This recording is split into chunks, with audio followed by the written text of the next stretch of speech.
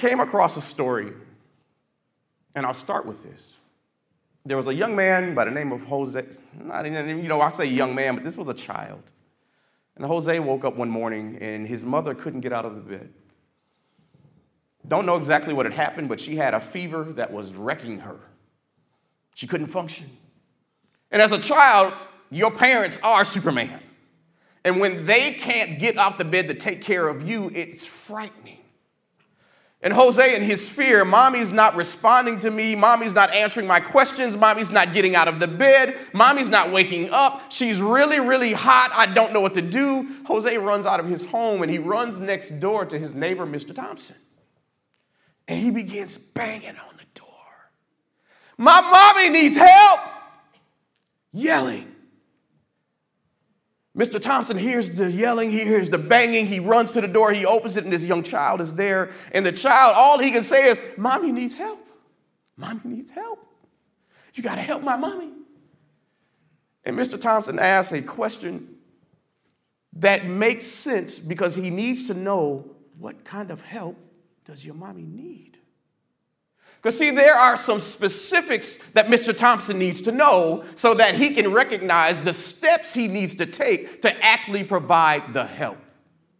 And there's times when we ask for help and God is asking us, I'm here to help, but what do you need? See, Mr. Thompson, if mommy is picking up something and it's too heavy for her, I just need you to come across the street and help her lift it. Mommy's making my favorite cake and we don't have any sugar. Mommy needs some help. Well, that's easy. Here's a cup of sugar. Take it back. When he asked the child, what does your mommy need? And Jose responds, I need you to take her to the hospital. That gives Mr. Thompson an inroads to know how he can really be of help in this specific instance. And in this message that we're talking about today, I believe that we need to be more specific in our prayers. I believe there's many of us who are crying out for help. God, I need help. My mama needs help. My daughter, my child needs help. God, I need help with this job. God, I need help in this area of my life. And he's saying, I hear you knocking. I hear you yelling for help. But what exactly do you need?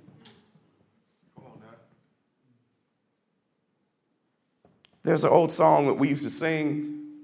And I used to find it funny back in the day, but as you get older, some of that stuff that was funny, you realize, I need some of this. And it was an old song that said, Jesus is on the main line. Anybody remember this? Tell him what you want. And there was all these verses. If you sick and you can't get well, tell him what you want. If your body is ill and you can't get healed. Now, I'm not convinced all these were legit verses, y'all. Look, we just made up some stuff. Tell him what you want. And at the end of the song, it would say, call him up and tell him what you want. It didn't say yell for help. Because if you're yelling, we already know you need help. But what is it that you want him to do? I want to take you to the book of Matthew. And it's in chapter 20 that we find Jesus leaving out of a city called Jericho. He is heading to his final place of ministry, which is going to be Jerusalem, where he will be killed, where he will be crucified, where he will be buried. And it's about a 15-mile walk, mostly uphill. He's being followed by a large crowd of people. And it says in Matthew 20, verse 29, as Jesus and the disciples left the town of Jericho, a large crowd followed behind. 2 blind men were sitting beside the road. And when they heard that Jesus was coming that way, they began shouting, Lord, Son of David, have mercy on us. And of course, the crowd said, be quiet. Be quiet, the crowd yelled at them, but they only shouted louder. Lord, Son of David, have mercy on us. And when Jesus heard them, he stopped and called and said, what do you want me to do for you? Lord, they said, we want to see. Jesus felt sorry for them and touched their eyes, and instantly they could see. Then they followed him. There are some things in this message, and it's a short scripture, but it's some powerful things in here. Do you realize that in this story, even the blind folks could see who Jesus was? Even the blind folks could see. We used to laugh, we had a phrase, something would be happening to somebody that should have been blatantly obvious. And we'd be like, even Stevie Wonder knew that was about to happen to you. Somebody, one of your friends be in a relationship with somebody ratchet, somebody they don't have no business being with. And you're like, even Ray Charles knew that wasn't going to last. Even they saw the red flags. How did you miss all of this? And I'm convinced that sometimes God looks at us and he says, what's your excuse? If even the blind people could see who Jesus was, what's our excuse? Why don't we recognize who he is and the power that he has? And I'm convinced that sometimes our sight doesn't do us justice because we depend on it too much. As I told you at the beginning when I first walked up here, there are times, you all, and I'm just being honest, I have walked into hospital rooms after receiving phone calls, and I wish I hadn't have gone. Because it's easier to pray for you from my home when I haven't seen the situation. Does that make sense? I've walked into some rooms like I knew it was bad. I knew they were in bad shape. I knew it wasn't looking good according to what the doctor said. But when I walked in and saw them, the first thing my mind said is that it's over. That's right. Because flesh has a mind of its own too, and it'll talk to you. Yeah. And sometimes, as I'm reading about these men in the Bible, you realize that my eyes can get in the way of my blessing. Amen. And even though they can't see in a benefit for them, they have agreed to use their other senses to hear about who Jesus is. So obviously they've heard some stories. Obviously they've overheard about some healings. And through what they've heard, there's a level of faith that has built up in them to where it says when they heard that Jesus was passing by, they began crying out. Not because they had seen a miracle. They hadn't seen Jesus do anything for anybody, but they had heard. And for somebody in this room, I need you to listen to the stories of the people around you. Because sometimes what you see will mess up your blessing. It will bring your faith back down. And sometimes we just need to close our eyes. Sometimes I got to ignore what these things telling me. Because they'll tell me God ain't working. They'll tell me nothing's moving in the direction that he said he wanted to go in. They will tell me through vision, through sight, that what I believe to be true is nothing but a fairy tale. And sometimes I got to close my eyes. And I got to say, I can't depend on what I see. I got to depend on what I've heard about him. I've got to depend on what I felt in my own body when he's come on me. I've got to depend on what I know to be true in the miracles that I've seen in other people's lives. So these men who are blind, who hear of God, and they begin, I say shout it because that's what the Bible mentions in the English translation. But if you look in the Greek translation, it's not just a shout. They are screaming. One of the definitions is to shriek. You ever had somebody shriek around you to where it's blood curdling? It hurts your ears. If somebody shriek next to you right now, it'll make you angry.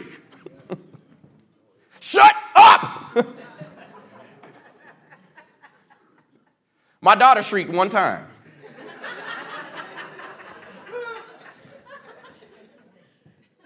I'm telling myself, I know. When your child shrieks, it will make you drop everything. And you instantly go into, I'm going to kill whatever it is when I get there.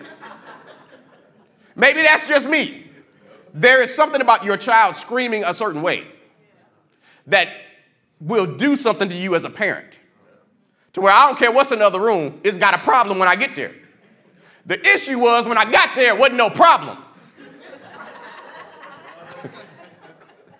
It wasn't no issue. She playing with some toys. I was going to kill Barbie that day, all of them. I'm throwing away every toy you got in this house. Let me help you with something. You do not yell or scream like that ever unless somebody is literally trying to kill you. Because it gets your attention in a very different way.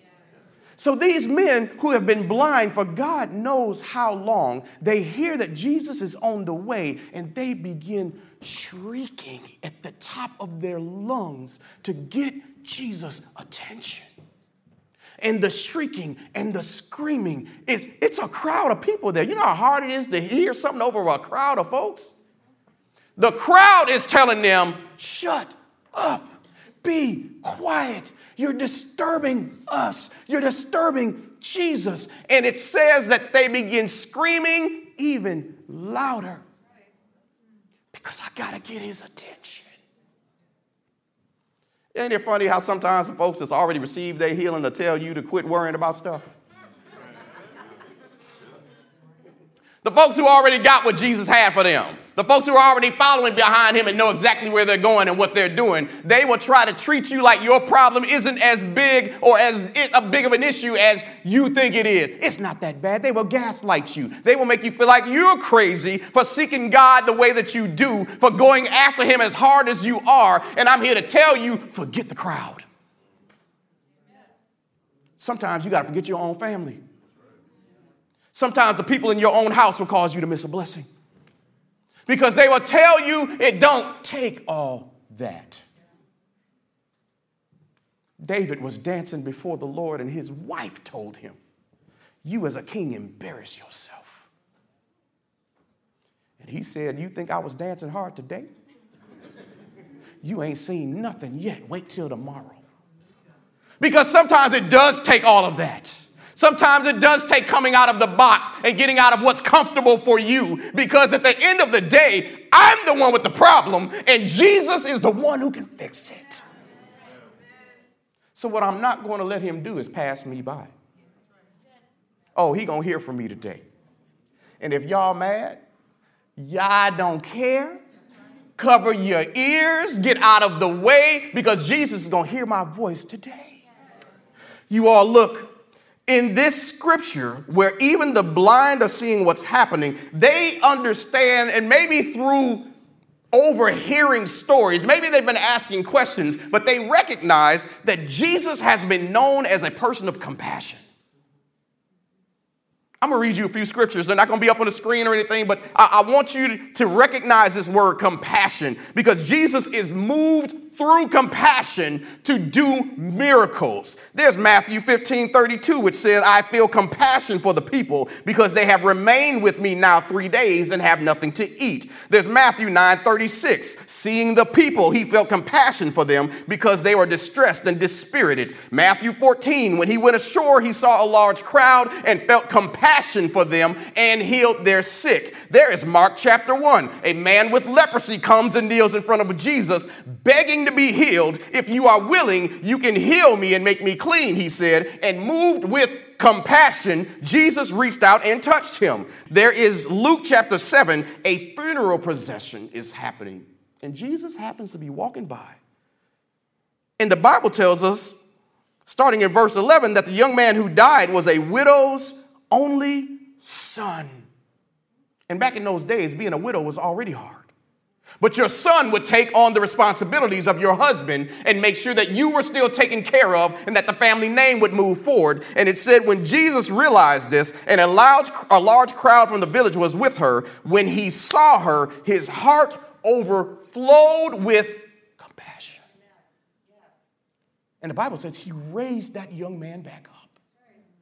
So it's because of his great compassion that these men are screaming, they are shrieking, they are crying out, have mercy on us, have compassion on me. because I've heard that your compassionate heart can't walk past me if I present myself in a way that you see I'm broken. You see that I'm hurt. You see that I have no other option but you. And this is why the Bible tells us that a broken heart, a contrite spirit, God will not ignore. Knowing that he's a compassionate God, knowing that many of his miracles have come out of a compassionate heart, I want to encourage you, because we know how he tends to be, to go ahead and shoot your shot. Shoot your shot. Why not? Why wouldn't I? We have a phrase in my family. We believe that no is immaterial. You tell me no, I really don't care, because I didn't have it anyway. Whatever I ask for, if you tell me no, I already didn't have it, so I've lost nothing. But what if you say yes? What if a door opens that wouldn't have opened any other way except I asked? What if some of our prayers are not being answered because we refuse to pray them? Because we think that's too crazy. We think that's too big. We think we don't deserve that. We don't know if God would do it for this person. And I'm encouraging you to shoot your shot. Now, I'm not talking about sliding into folks' DMs. Because that's typically what we talk about, bro. You need to go ahead and shoot your shot. Okay, let me slide a little DM over there. Let me send this little Snapchat real quick and see what happened. I'm not talking about that. I'm talking about there is a person called the Great One in hockey. His name was Wayne Gretzky. Greatest scorer on the hockey ice of all time. And they asked him about his mentality on the ice. These shots that you're making, some of these shots you're even taking, like why would you even take that shot? This is the mindset of a great one. I will miss 100% of every shot I don't take. I want you to think about that for a second. I eliminate the possibility of being successful every time I don't take the shot. I guarantee you it won't go in if I never shoot it. Now, how many times was his shots blocked over the course of his career? Thousands. But how many times did it go in? And he said, I'm never worried about it not going in because I know if I don't take the shot, it never has the opportunity to go in. And somebody in this building needs to understand that you need to shoot the shot. You need to bring it to God. Does it guarantee a yes every time? No.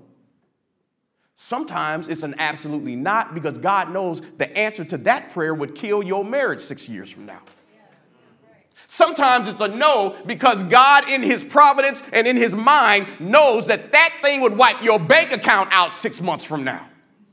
And sometimes he says no, and it doesn't mean no, not ever. It means not yet. I got to get you ready first. I got to prepare you. Your character ain't where it need to be to stay in that room. Oh, you got the skills. Oh, you know the right people. But if I put you in that room, you still lie a little bit. Oh, in that room, you still struggling in some areas that room would expose and would wipe out everything that I want to do through you.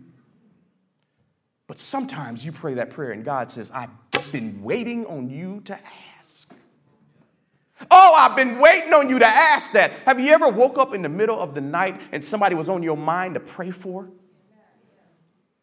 You got to pray. You better shoot that shot, because God is prompting you to pray for something because he wants to do something for them. It might be a life and death decision right there in that moment. They might be about to go into a head-on collision because they fell asleep behind the wheel, and God will wake you up, Grandma Nancy, and say, I need you to pray for this person right now. And through your prayers, through the working of our lips, through asking specifically for what we believe he wants to do, it unleashes God's will in that space. Church, we're talking about prayer. We're talking about a God who has compassion on us. These men who were shrieking and screaming, can I tell you something? If they didn't shoot their shot, Jesus never came this way again. This was their one time. Hey, how would you pray if you knew you had one shot? I feel like I'm up here with Evangelist Eminem right now. You got one shot. Don't miss your chance to blow. This opportunity comes once in a lifetime. You got one shot. What would your prayer life be if you knew I only got this one opportunity? Jesus is in the room. This is the only chance I've got. I know he's got all power in his hands. And if I don't get his attention right now, this may never happen. You wouldn't care who was around you. You would be like the woman with the issue of blood and push your way through the crowd. You would be like Zacchaeus outside climbing trees as a grown man. Am I lying? You'll do stuff that other folks will say makes zero sense whatsoever because you believe this is my one opportunity and I can't let Jesus pass me by. And what I love about these men is that they seem to understand now is my chance. This is my season. We've been praying for Jesus to happen to come through this area. Jesus' ministry spanned the course of 3 years. I don't know how long these men was here waiting for this opportunity. And it says in Matthew 20:32, when Jesus heard them, he stopped and called and said, "What do you want me to do for you?" I can't think of a better question for Jesus to ask. Can you imagine being at the feet of Jesus and he says, "What can I do for you? What can I do for you? What is it that you need from me? How can I help you today? I know you need help. You've been persistent. You've been calling for me. You've been praying that I come down and show you mercy. Now that I'm here, what do you want me to do for you?" And those men didn't miss a beat. They told him, and what we have to do is tell him exactly what you need. Tell him exactly what you need. Understand this, like their persistence was great, but it wasn't enough. Their faith. We know they had faith or they wouldn't have been screaming the way they were. They wouldn't have made the scene the way they did unless they really believed in their heart, this man can heal us. But their faith wasn't enough in this story. They're crying out for mercy. Have mercy on us. Be compassionate. And that still didn't get them healed. In this story, they had to tell Jesus exactly what they wanted him to do for them. And their brothers, when they got asked that question, we want to see. Because see, I got a lot of problems. I've been sitting by this road for a long time. I'm dirty. My shoes is jacked up. I can't go anywhere unless somebody else takes me. I can't work. I'm useless to my family. I can't have a wife. All these things go out the window, and they could have asked for any of those, but instead, they prayed for the one thing that would have solved everything else as well. Because Jesus, if you've given me my sight, if you open my eyes, I just want to see. And it said that when they made their request specific, that Jesus had compassion on them. And you know what happens when Jesus has compassion on you. When Jesus' heart is moved for you, he tends to want to walk up and not just talk to the situation, but he want to put his hands on it. And there's something powerful about the touch of Jesus when he walks into your situation and he puts his hands on it. See, there's power in his hands. He has the power to heal your situation. He has the power to change your life. He has the power to bring your marriage back from the brink of death. He has the power to bring people back from death. He has power so that when he touched the son of the widow woman, the boy got up. Because there's power in his touch. When the man with leprosy said, I just want you to heal me. And it said Jesus felt compassion. Do you realize that touching someone leprous, we're not supposed to do that.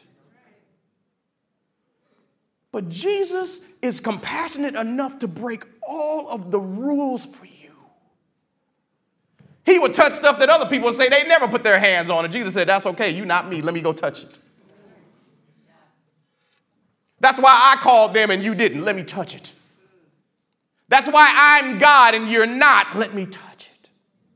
And if you're in this room today and your life needs a touch, I'm introducing to you and reminding some of you of who Jesus is. Tell him specifically what it is that you want and let him touch it.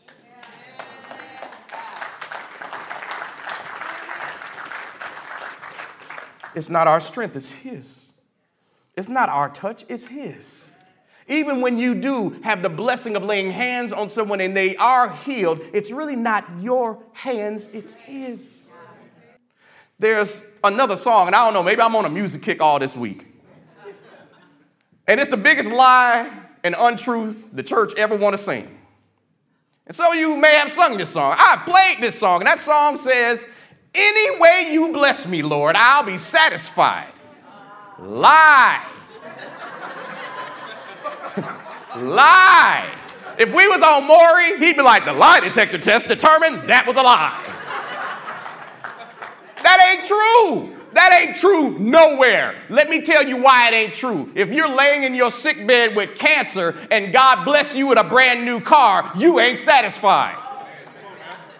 Any way you bless me, Lord, I'll be satisfied. No, I ain't satisfied with that. If I'm about to lose my home, my family's about to be homeless, I don't have a job or a dime to my name, God blessing me with a brand new car doesn't mean much when I can't afford to put gas in it. But any way you bless me, Lord, no, you lying. No, I don't want an any way you bless me blessing. If I'm laying on my sick bed, I want you to heal me. If I don't have no money in the bank and I'm about to lose my house, I need you to run me some funds, Jesus. Any way you bless me? No. If I'm by the side of the road and I haven't seen for a majority of my life, I'm not asking Jesus to bless me any kind of way. You've got all power and authority in your hands. You are not limited by anything in this world or outside of it. So why in the world would I come to you and say, any way you bless me, Jesus, I'll take it? Our kids don't do that to us. I wish they did. Oh, Daddy, any way you bless me, I'll be satisfied. The devil is a liar. That ain't never happened. My child, my other cousins, other kids here, they are specific. Christmas time, here's my list. Here's my list. Santa Claus gets a list. And for those of us that know that Santa Claus ain't who they think he is, that list is ours. And them folks be checking stuff on Christmas Day. They pull the list out and they be like, number 1, 2, I don't see number 3. No, Daddy, Santa didn't bring what he said. You counting? Why? Because when I ask for something and it doesn't show up, I know that there's something missing because I'm keeping track. How do you know a prayer's been answered if you didn't ask something specific? Amen. How do you know that God is who he says he is if we don't specifically ask for something and see if we get it? We don't specifically ask for a certain type of healing and see if he does it. I'm challenging your faith. I want you to be like little children, which is what Jesus said we should all be like. You should be bringing God your list because he's much better at this than Santa Claus will ever be. And you should bring him your list and say, God, I'm praying for this. I'm praying for this. I'm praying specifically for this. God, I'm coming back. I'm coming back to ask you again. And you know why we should ask again and again? And again, and again. And we don't, some of us, well, I don't want to get on God's nerves. No, get on his nerves. Get on his last nerves. You should bring it up to him so much that he says, I got to hurry up and bring this about, because if she prayed this to me one more time. I'm serious. The Bible says that we should knock and keep knocking. That's the actual translation. Knock and continue to knock. Seek and continue seeking. Ask and continue asking. Jesus told a parable about a man that needed some loaves of bread in the middle of the night for a family member that had showed up, and he went to his friend's home and was knocking on the door, and the brother said, he called out like, hey, who is it? Hey, it's your boy. I need some bread. Brother, we sleep. I'm not getting up. But I got family in town and I don't have nothing. Yeah, well, you know what? Y'all go to Burger King, y'all go to McDonald's, you order a DoorDash, whatever that is, but I'm not coming outside. And the Bible said, okay, for the sake of friendship, he might not get up, but stand at that door and knock long enough. It said, be shameless in your knocking. Shameless, where I know you said you sleep, but I ain't going nowhere. You gonna give me some bread tonight. Hey, these folks is at my house. We ain't got no food. 7-Eleven is closed. I can't get nothing. No, you getting up. Keep knocking. Keep knocking. And the knocking is going to irritate other folks. And other lights around that house are going to start turning on. And people are going to be looking out. Go to bed. Who's out there making all that noise? Hey, as soon as he opened this door, I quit knocking. But until he get up, keep knocking. And the Bible says that not for friendship, but simply because you get on his last nerves. That man will get out of his bed. He will grab some bread. Now, I ain't going to tell you he's going to hand it to you the way you want it to be handed to you. You might have to go find. He might open that door and go take this bread. You might have to go find them loaves. But he says that if you continue knocking and don't give up, that you can have things that you otherwise wouldn't have. I hope I'm speaking to somebody in this room today. That maybe you've been on the verge of quitting. You've been on the verge of giving up. You've been on the verge of, I don't even want to pray for this anymore because I feel like God doesn't care. And I'm here to tell you, God says, keep asking. Keep knocking. And don't just ask once. Continue to ask over and over. Now, here's what I love at the end of this story. These brothers, they showed some persistence. They had incredible faith. They would do anything necessary to get God's attention. And for some of us, maybe that's fasting. I had a moment in time, lost everything, including my job. And by everything, I mean everything. My house, car, had to start over. Grown man, moved back in with my grandparents. No income. Don't even know what to do with my life. And I needed a job.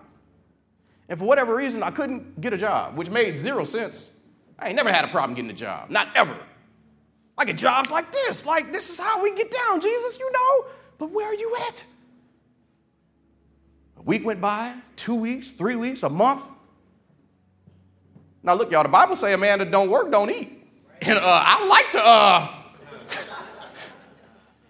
to, look, I ain't trying to be hungry. And I told God, I remember to this day, I was broken, I was humiliated, I was hurt, I was tired. And I told God, you know what? Since I ain't supposed to eat unless I'm working, okay, let's do this. I'm going on a fast right now, and I'm not going to eat another piece of food until you give me a job. Now, can I be honest with y'all? In that emotional moment, that seemed like a great idea. Let's challenge God. You ever do something when you was emotional and you make a decision and then like 15 minutes later, you be like, you already hungry. Why would you do that? Like, I told God, until you give me a job, I will drink liquids. I'm on a liquid-only diet. So when I fade away, Jesus, everybody would know it's your fault. This is how I pray, y'all. I'm sorry. This is just how we do. Sounded good. Day 3 went by. Everybody else in the house still eating. They still cooking, you know. You gonna eat something? No. I want to. If Jesus hurry up and give me this job, I can eat some of that. Day 6. Day 9. Day 9. You know what was funny about that fast? Somewhere around day 6, I stopped caring about food. It was the weirdest thing in the world. I was so focused on Jesus and what I needed him to do that a lot of this other stuff that had been so important stopped mattering. I spent more time in prayer because I was tired. I spent more time talking to him, engaging with him, asking, what do you want me to do? How do you want me to do this? Where do you want me to put resumes in today? How do you want this to work? I was in conversation with him regularly. By day 8, I feel pretty good. Why do I feel stronger now than I did when I started? Because there's something about being in it with Jesus. It wasn't until day 11 I received a phone call. Y'all, you ever get to the place with job search that you just start applying for anything? I got degrees, I got certifications, I got all type of stuff. I'm like, if y'all need a janitor, I will clean something. I applied for a warehouse job. I will drive a forklift. Ain't never drove a forklift. But I will learn today. I was applying for anything, and I got a phone call from the people, and they were like, we see that you applied for this forklift position.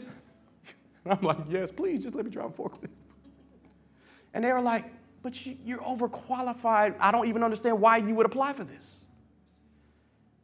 But we've got another position. And you know what? And you had that moment where your heart dropped, and then they hit you. We got another position. You're like, huh? Wait, what? Huh? We got another spot that we feel would be a much better fit for you. And I watched God open a door that made 0 sense for him to open. And I saw what happens when you keep knocking and you keep asking. And when you're willing to do whatever it takes to get his attention. It's like, Jesus, if I'm emaciated completely, you will have known that I was willing to do this for you because you've got the power to fix it. And sometimes God just wants to know what's more important. Are you willing to make a fool of yourself? Are you willing to shriek at the top of your lungs? Are you willing to run a lap around this room? Are you willing to be the idiot in the hospital calling out for this presence of God to show up in room 117 to save the life of a little girl? Are you willing to be that person that will be specific in prayer, knowing that I'm so specific in this prayer that if he doesn't do it, people in this room may doubt him? But shoot your shot. Because you can be so specific in your prayer that when he answers it, everybody in the room can't doubt him. We know that you prayed specifically for this. This is why Jesus, when he went to raise Lazarus, looked up to heaven and said, Father, I know you hear me always, but I speak to you audibly so that they can believe. Sometimes the specific prayer that comes out of your mouth in the presence of unbelievers is exactly what it takes for the rest of the crowd to really believe. These 2 men who prayed this prayer and told Jesus, I just want to see. It says when they received their healing, they immediately got up and followed Jesus. Oh, I'm going where you go. You know how long I've been sitting here? You know how long I've been in that? You know how long I've been praying for somebody to get me out of this situation? And you did it? Oh, wherever you go, I'm going. Whatever you want to do, I'm going to do it. Whatever you need from me, however I can help, however I can serve. Church, if you are in this room today, and I want to invite those on the prayer team to just come down and be available, I have 2 altar calls for you. One of them is in the front of this room, and one of them is in the back. This altar call for those of you who are in need of a blessing, you are in need of a miracle, you are in need of Jesus to stop walking by and to pay you some attention and to touch your situation. If that is you, after I dismiss, I want you to come down to these altars and I want you to have someone touch and agree with you. We are going to stand on the word of God that says where 2 or 3 are gathered in my name, there I am in the midst. He says that if you touch and agree with someone on anything in my name, I will do it. We want you to come down and put the word of God to the test. If you are like these 2 brothers in this story, and you know that God has already done something miraculous for you, he's already healed you. He has made you whole. And these 2 men, in their newfound wholeness, said, I will now follow Jesus and I will be a servant of his. And if that's you, at the end of this service, I need you to go to these tables in the back and to put your name down on where you are now going to serve. Understand this. In the kingdom of heaven, there are people who need healing and people who have received healing. And the Bible tells us that the harvest is ripe, but the laborers are few. It's not a harvest issue. There's plenty of people that need to know Jesus and are open to it, but we need more people to help us do that. So if you've received from him, if you know that he has blessed you, if you know he has made you whole in any area of your life, I am challenging you, put your name down and let's start serving so that we can bring that type of recognition to the lives of someone else. But if you still need healing, you come down to this front and let's pray that God provides you exactly what you need. We are praying specific prayers today. We are not going to give him vague, oh God, anything you want to do for me. No, you tell him exactly what it is that you want, just like these men did. If you are blind in this room, tell him that you want to see. If you got diabetes and you don't want it anymore, tell him to take it away. If you know high blood pressure is an issue, tell him, God, bring my high blood pressure down, God. And I believe that you can do that. If you know someone who is dying today and you believe God can turn that around, you need to ask him specifically for that person by name. Can we pray impossible prayers today, church?